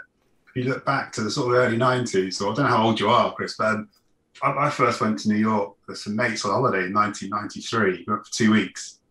Yeah, I think I was there in 90 or 91, I think it was. People will say, well, why are you going to New York? Because it was a bit of a byword it was a dangerous city, wasn't it, in those days? You wouldn't cross the bridge into Brooklyn without looking over your shoulder every few minutes. Whereas now you cross the Brooklyn Bridge and it's like Hipsterville, isn't it? But those cameras, again, those little 120, what are they called? The little 12 traffic, what they're called, the tiny ones. Bear in mind, they were revolutionary at the time because until then, people used to have things like sort of stuff like this around in the 1950s. Yes. And you just have to sit there and you'd focus it on the side and set your aperture and everything. And so those little Instamatic cameras kind of made it easy in a way. It's funny how it changes so quickly. And if you look at the exponential rise, where are we going to be in 20 years' time? We're going to have cameras in our eyes, or we're going to have a visor on all the time, just taking pictures and recording everything. It's getting to the point of being quite freaky, really, isn't it? How much we're recording. Do you ever get to this situation, James, where you've taken, let's just say, I don't know how many you take. I mean, maybe 100 snaps of your subject. Am I supposed to say snaps? That's it fine. Finely crafted photographs. Okay. So you've taken like 100 shots, and is it ever like, damn, I just didn't get the one. I just didn't get that one. Can happen, yeah. But then sometimes it wasn't that long ago, I was shooting on medium format cameras where you had 10 frames to a roll. And if you only have 3 backs, the back is where you had a pre-loaded roll of film. really, if you only had 10 minutes and you only had 3 backs, you'd only shoot 30 frames, and that'd be a rush because it's click, click, you know, and it's yeah, it's easy. Sometimes you can overshoot, and by overshooting, you're not really getting into it. You know, you just flash, flash, flash, flash. So it depends. Depends on the person you're shooting as well, because sometimes they don't want to be there. You could shoot all day and you wouldn't get anything, to be honest. And then you get someone who's happy to try and give you, because you know how, like in an interview, you said before the podcast, you said you want people to open up and give you something. Well, that's what a portrait's like, really, isn't it? You know, if someone just puts on their game face and just does this, what do you get? You know, all you can hope to get from that is a well-lit picture. Whereas you want to try and coax something out of them, and that's where it's hard. It really is, because that's. Is it annoying that any Tom, Dick, and Harry these days, you know, if they've got a smartphone, can, I'm going to say take photographs, but I think you know what I mean. You know that you can take a photo on that phone, and then you can enter it in a competition, and as you and I well know, there's like a massive amount more to photography than just go and click. Yeah. But is that a sort of, you know, it doesn't really clash with my world, that really, you know, because lots of photography is right place, right time, isn't it? So if you happen to be in the middle of a Berlin winter market, Christmas market, when a truck goes down it, and you've got the you've got the pictures, that's the best camera in the world, isn't it? Because it's the one that's taking pictures at the right time. Or if you happen to be looking over the Somerset levels when the, you know, because you're up walking the dog when the clouds all low, you're just there, aren't you? Right place, right time. But I don't really do that sort of work, so it's never really bothered me, because most of my work's quite considered, set up. You know, you go to a place at a certain time, you get 10 minutes for the person, or you get an hour, or you get, you know, you're covering an event like a festival, or you're hanging out with some cult members in some sort of religious compound somewhere. You know, it's a different sort of thing, really. Are you allowed to say who's been the biggest, like, idiot that you've had to work with? Yeah, other than me, so I can. Bruce Forsyth. I to say it. Really? He was really horrible. Yeah, just a tricky guy. Hey, let's talk bad about the dead. Come on, that's. Well, he was just rude. I don't mind saying it now because he's not with us anymore. But I mean, he wasn't very nice to me, and he wasn't very nice to his wife either. And that's the thing that annoyed me the most.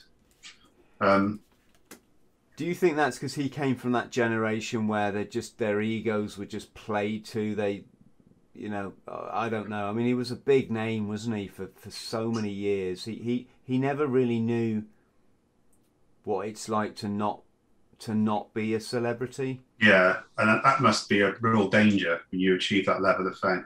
But if anyone's foreign, like American, he was a big TV star, wasn't he? Like proper Saturday night host of all the big game shows and talent shows and all, you name it.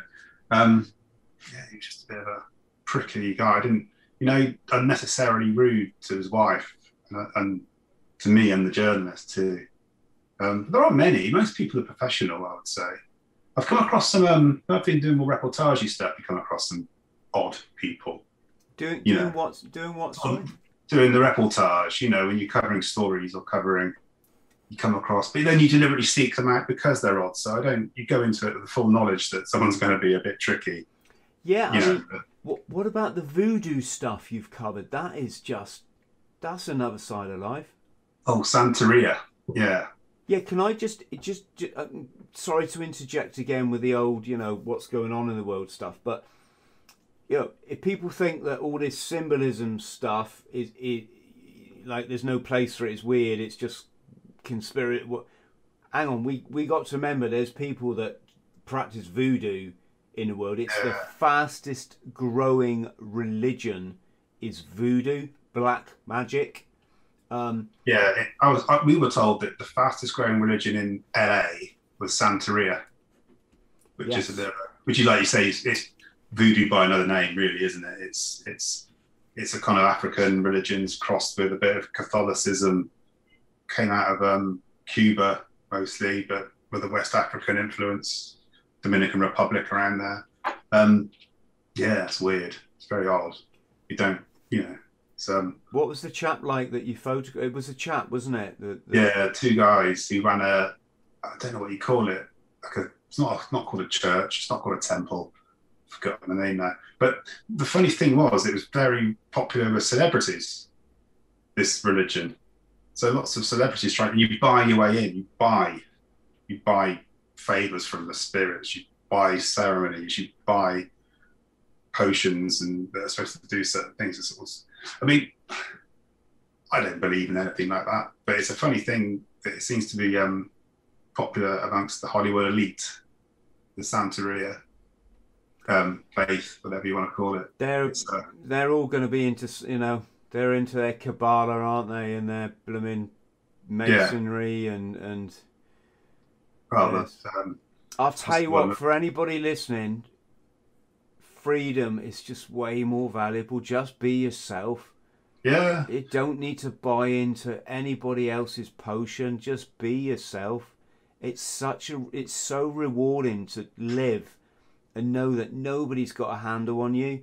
You don't belong to this church. I'm not talking about people that use the wonderful story of Jesus Christ as a sort of guideline in their life. I probably, well, I certainly do too. But I just mean, I'm not a member of any church, any cult, any. Just the cult of YouTube.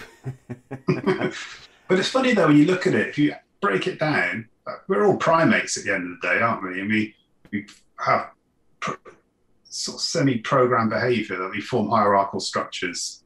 We form little tribal groups. And that's kind of what religions are in a way, isn't it? We kind of find our place in these hierarchical structures. We look up to a leader to tell us what to think and what to do. So when you look at Santeria, it's all part of a feeling of belonging and a feeling of you're part of this tribe of Santeria. And it's the same for the Church of Scientology, isn't it? It's the same for all these things. It's people seeking out meaning, seeking out a sense of belonging. And then we're programmed to be hierarchical, aren't we? Everything's hierarchical, from a family structure up to a business, to a government, to a school, you name it. You look at any institution and it's hierarchical. So we do. And then, but if you're not of that mindset, it's quite tricky to live, isn't it? If you're not if you can recognize these hierarchical structures and you don't want to be part of one, life doesn't really work for you that well. It's a tricky. Very surreptitious. I mean, it might surprise people to learn, but I've been involved in 1, 2, 3. I've been involved in four cults now, right? People immediately vision me with like dressed in a white sheet and chanting some devil stuff or something. No, if you want to use the definition of what constitutes a cult, so I was brought up, in the church, right? Again, I mean no disrespect to anybody out there, but they very much operate along the principles of like you're either with us or you're sort of not. That's just a very terrible analogy, folks. It's going to get me in trouble. I can see it, but yeah, the church, and then of course I was involved in the military, which again is a kind of, what? You're going to leave? Oh, don't leave, mate. No, don't. There's nothing out there for you. You just, people, listeners are going to go, what? The military's a cult. This guy's an idiot. It's like, no, dude. Like, learn what, learn. I don't mean like it's. I don't even know what I mean. But there was that, and then I was involved in network marketing, believe it or not, and network marketing. Again, very much has this influence, this cult-like influence in some more than others. Some, not all network marketing. Some are just genuine like opportunities, right? But I spent time with people from a company called Amway, and oh my God, you've never met such indoctrination, such false hopes sold to these individuals, right? And then finally, I actually was in an organisation in Norway when I did my volunteer work. So when I worked in Mozambique and I drove journalists to Africa and back, the organisation in Scandinavia was like a massive cult. They actually had, not so much for those of us that were just volunteering, but the core group within this organisation that managed everything was literally run along the lines of a cult. You know, they had a communal money. If anybody ever broke the rules, the rest of the team would get around them and just be like, right, you've done this and you've done, what have you got to say? Are you sorry? Are you sorry? And like they would batter you until you went, yeah, like I'm sorry, guys. And okay, right, now you can come back. It's always like the life of Brian or something. It was, but yes. So we are funny, aren't we? As human animals, we're just so susceptible to these influences in our lives. And I think you could stick 100 people, strangers, on a desert island, and within a year they'd form little groups, guarantee it. And as the 100 grew, the groups would grow, and they'd probably end up fighting. That's what would happen. And one group would be wearing their underpants on their face, so they didn't infect others with this. All right, let's not go there. But yes, what a crazy species we are. You know, we should just live and let live. I like to stand back and look in, because if you take a really broad view on what's happening and what's happened in the past as a pattern, you can see, God, you know, we're not always right. Often the majority of people are very, very wrong and get things wrong all the time. And I'm not saying, well, I won't name any names, but often it's the brave soul who speaks up. Yeah. It is right. He might not even be recognised for it, get any acknowledgement. It might be the wave that comes after. You know, it's that people don't like to put their head above the parapet, do they? That's the problem. No. You get shot at. You get shot at. James, listen, this has been just one of the most fascinating chats I've had in my life. Absolutely amazing, James. Thank you so much. Thank you. I've got a feeling like we're going to chat again. How can people hire your services or commission you? How does all this work? My website, jamescheadle.com. Look below the video, folks. I'm going to put a link to James's website, or if you're listening on iTunes, just you'll find James, I'm sure, in a search engine. We did have a YouTube channel ourselves, but you know how you were saying how it's a tricky platform. We gave up on it. Everything was getting taken down all the time. Did you look? I don't know. It's called Union Features. We have Union magazine actually, and we would just shoot video of some of our stories. But because I did. It's quite esoteric. Some of it. Some of it's just basic reporting, but some of it. So we just gave up. It was just. We put all this effort into doing these videos and traveling to the States or wherever we go.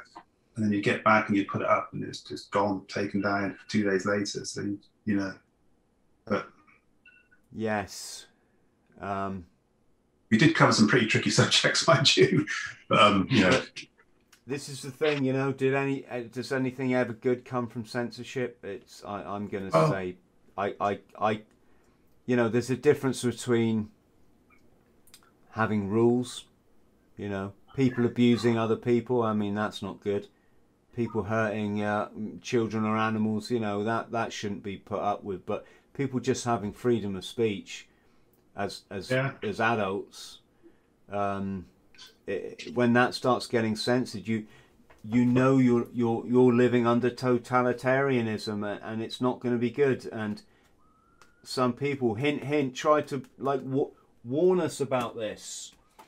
I'm the same. I'm a free speech absolutist. I don't mean anything that's insightful, but I think the best way to beat bad ideas is with good ideas. I don't think you beat bad ideas by silencing the person saying it. I think you just you're putting the problem away for a later date. That's all you do. Bad ideas don't go away by censorship. They need good ideas to trump. That's what I think. No pun intended. So James, just stay on the line so I can thank you properly.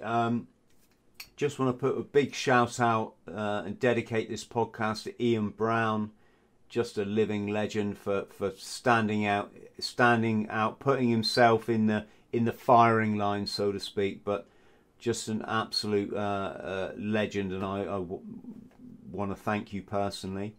To our friends at home, could you please put in the comments which of the celebrities that we didn't look at would you have wanted us to talk about, and why? And massive love to you all. You're all legends. Thank you for supporting the podcast, and we'll see you next time. Guys.